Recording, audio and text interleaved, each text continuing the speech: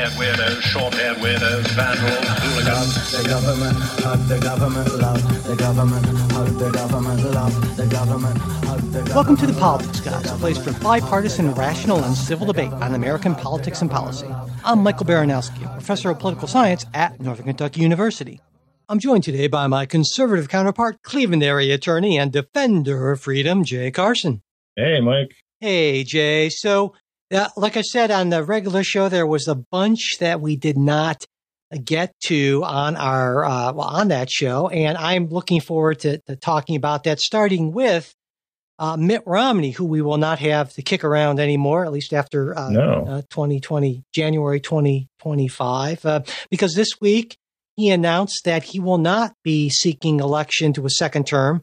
And Romney, of course, was the Republican nominee for presidency in 2012. But since then, or at least starting with the age of Trump, he's really become a more and more marginalized figure within his party. He was the only Republican to vote to convict Trump in the first impeachment trial, and only one of 7 Republican senators voting to convict Trump in the second impeachment trial. And in announcing his retirement, Romney, who's currently 76, said, "At the end of another term, I'd be in my mid-80s. Frankly, it's time for a new generation of leaders. They're the ones that need to make the decisions that will shape the world we'll be living in." And then later, Romney told reporters, "It would be a great thing if both President Biden and former President Trump would stand aside." So, Jay, surprised by this? What do you think about this? I mean, I would say you are something of a Romney-ish Republican. So what do you think about all this? Romney-ish, I suppose, right? He wouldn't be my favorite. And I think in many cases, if you could have sort of Romney plus, right? A little bit a stronger Romney, a little more sure of his convictions. I would prefer that, but I am of the more of the Romney approach, I guess, right? Temperamentally, Romney, as opposed to the more fire-breathing types. No, I suppose it's not surprising.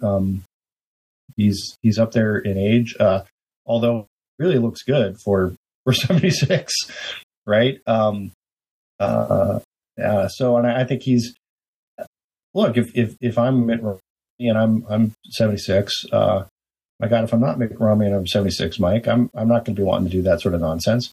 So I understand it. And in doing so, he's able to make a statement about the 2 candidates for president that I think is a worthwhile statement to make. Although I don't think it changes much. Maybe not, right? Because there's been sort of the boomlet recently of talking about Joe Biden's age. So maybe it did something or sort of added to something that was already happening. Utah would tend to be a safe seat for Republicans, so I don't see it as there's any real risk of balance changing. It's another seat you have to defend, I suppose, but there's probably someone who would defend it even better than Romney would, right? It's not possible that he might have faced a primary in Utah. I would doubt it, but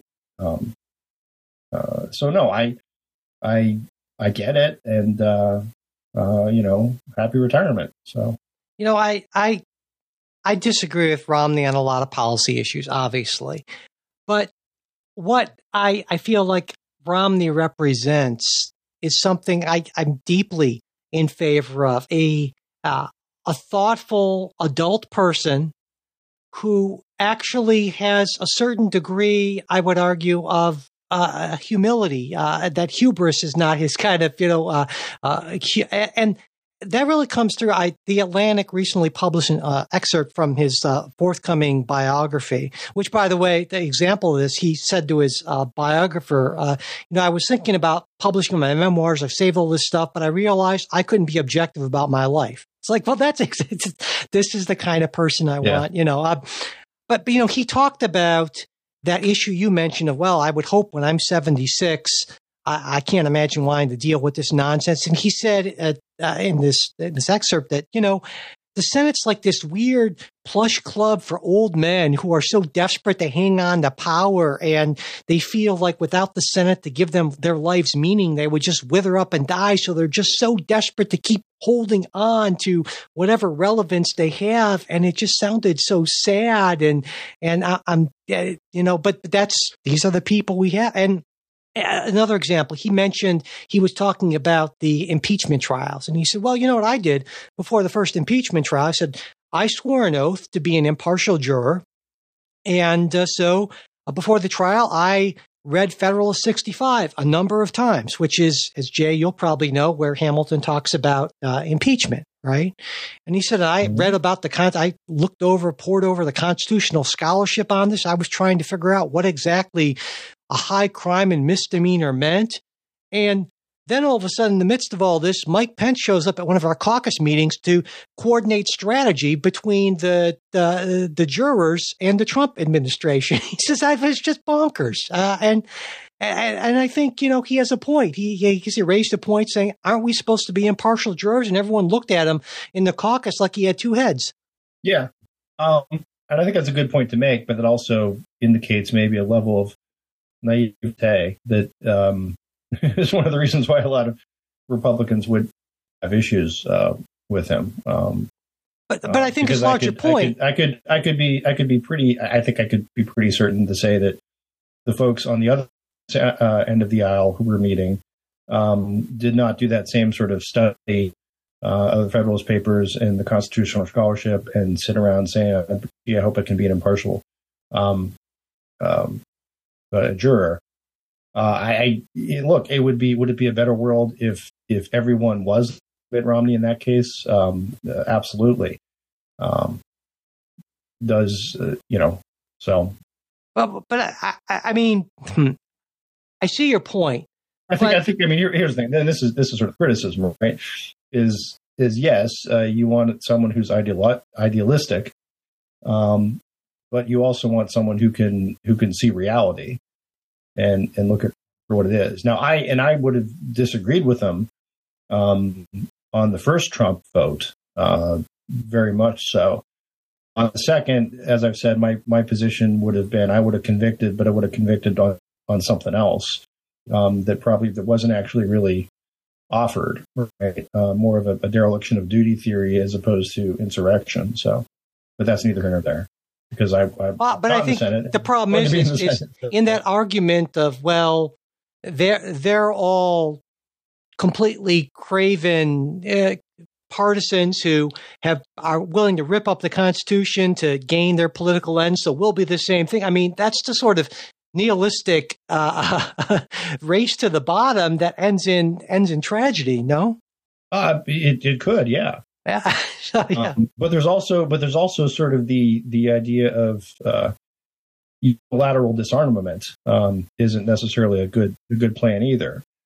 I would urge Republicans to do that. Actually, it'd be a fine plan. Well, maybe, yeah. Well, see, that you prove my point, right? If we had a caucus of Mitt Romneys who would just sort of walk, let you roll over them. But I don't think so, because Mitt Romney was still pretty clearly a conservative, pretty clearly a Republican, and you can be a moderate, negotiating, kind of willing to cut a deal sort of person, right? And you take a look. So put those elements we talked about aside, there are very few people like Mitt Romney in terms of ideology in the Senate. I took a look at analysis of voting records, and basically, there are essentially, including Romney, 4, I would say, moderate Republican senators. There are maybe like 8 or 9 moderate Democrat senators, right? But that's a very big difference from what we used to see, and it's why it makes it so much more difficult to kind of find any sort of consensus or middle ground. And I think Romney will almost certainly be replaced by someone who's not nearly as willing to work with other people to try to achieve some sort of. That's absolutely right. Yeah. And so I think you and I would agree that Romney's retirement is a loss to the Senate and a loss to the country. I think so. Although I don't know, sometimes I'm again, I mentioned in our break off air, sort of how I'm whatever in a weird sort of philosophical mood today, sort of thinking these like bigger picture type things. I'm not sure. Is this just maybe a case of the older generation passing away and the new generation coming in, and they're going to do things differently, and it might be better. But it is just a shift of seasons, right? How so? I'm trying to. You mean? So I'm thinking back. So we did this exercise back in my high school honors government class. I had a really great teacher, Mr. Falk. I doubt he's listening, but if he is, well, hello. We did this survey and then sort of matched up our responses. It was like a role play sort of thing with a specific senator who was closest to our ideology based on this survey. And I don't think it was particularly scientific or anything, but the senator most closely matched my ideology. Maybe I could let you guess, although I suppose it's tough to think back of senators in the 1980s. I'll let you take a guess if you want to, but I wouldn't have, like you said, I wouldn't have a. It's tough to think back. Who's Sam Nunn or someone like that? I don't know, but God, he was a Democrat. No, the senator that at that time, based on my survey, most matched the political ideology of 17-year-old Jay, was Alan Simpson. Wow. Okay. Of Wyoming.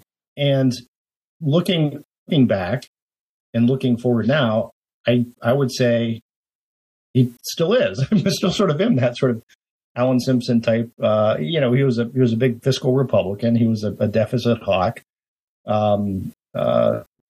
He was strong on defense. He was sort of libertarian bent on regulation. I think he was certainly, coming from Wyoming, a Second Amendment supporter, but no one would characterize him as a gun nut. You know what I mean? So anyway, I just sort of think about, wow, how weirdly accurate that sort of was. Now, maybe you could say, a Bob Dole would have been probably just as close, or you said Sam Nunn, but yeah, even a Sam Nunn, right?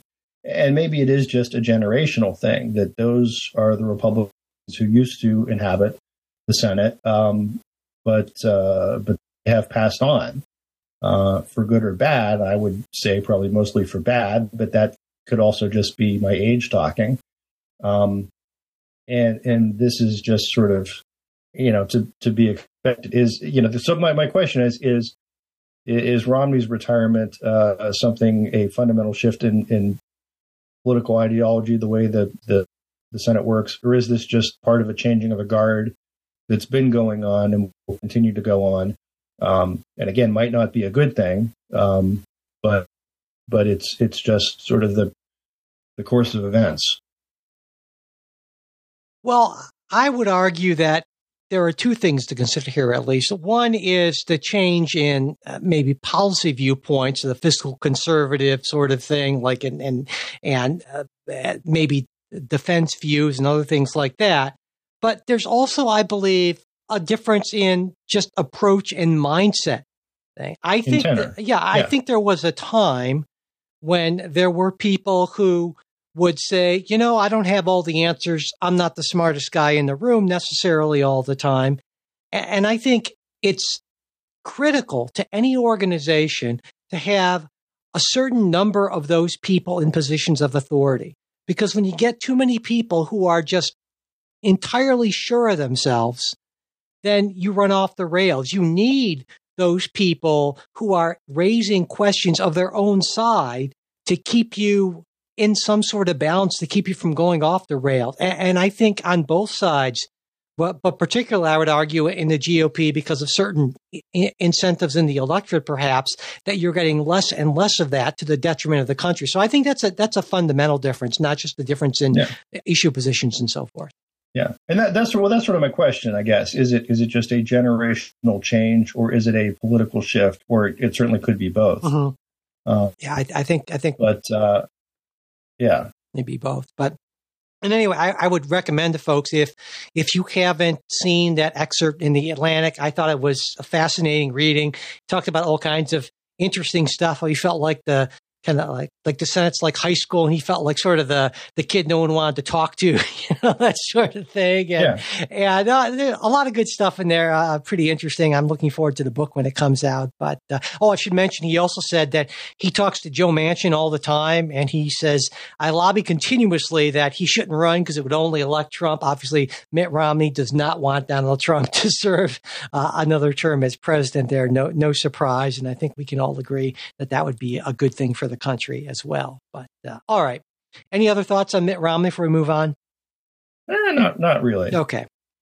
Anyway, so moving on to something very different. The day after the FDA approved the latest COVID boosters from Pfizer and Moderna, the CDC recommended that everyone over the age of 6 get this latest vaccine.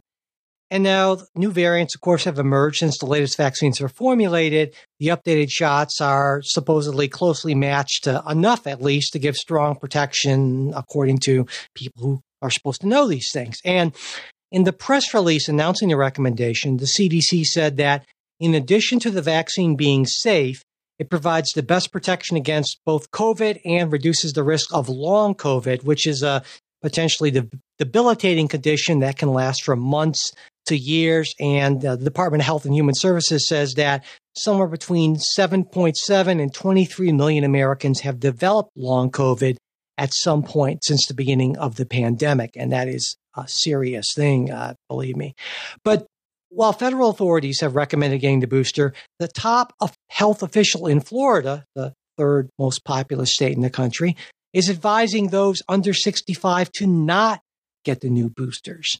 Florida State Surgeon General Joseph Lopado stated, with virtually every walking human being having some degree of immunity, and the questions we have about safety and about effectiveness, especially about safety, my judgment is that it's not a good decision for young people and for people who are not at high risk at this point in the pandemic. This is a position that CDC Director Mandy Cohen called dangerous. Now, Lopado was appointed by Governor DeSantis in 2021.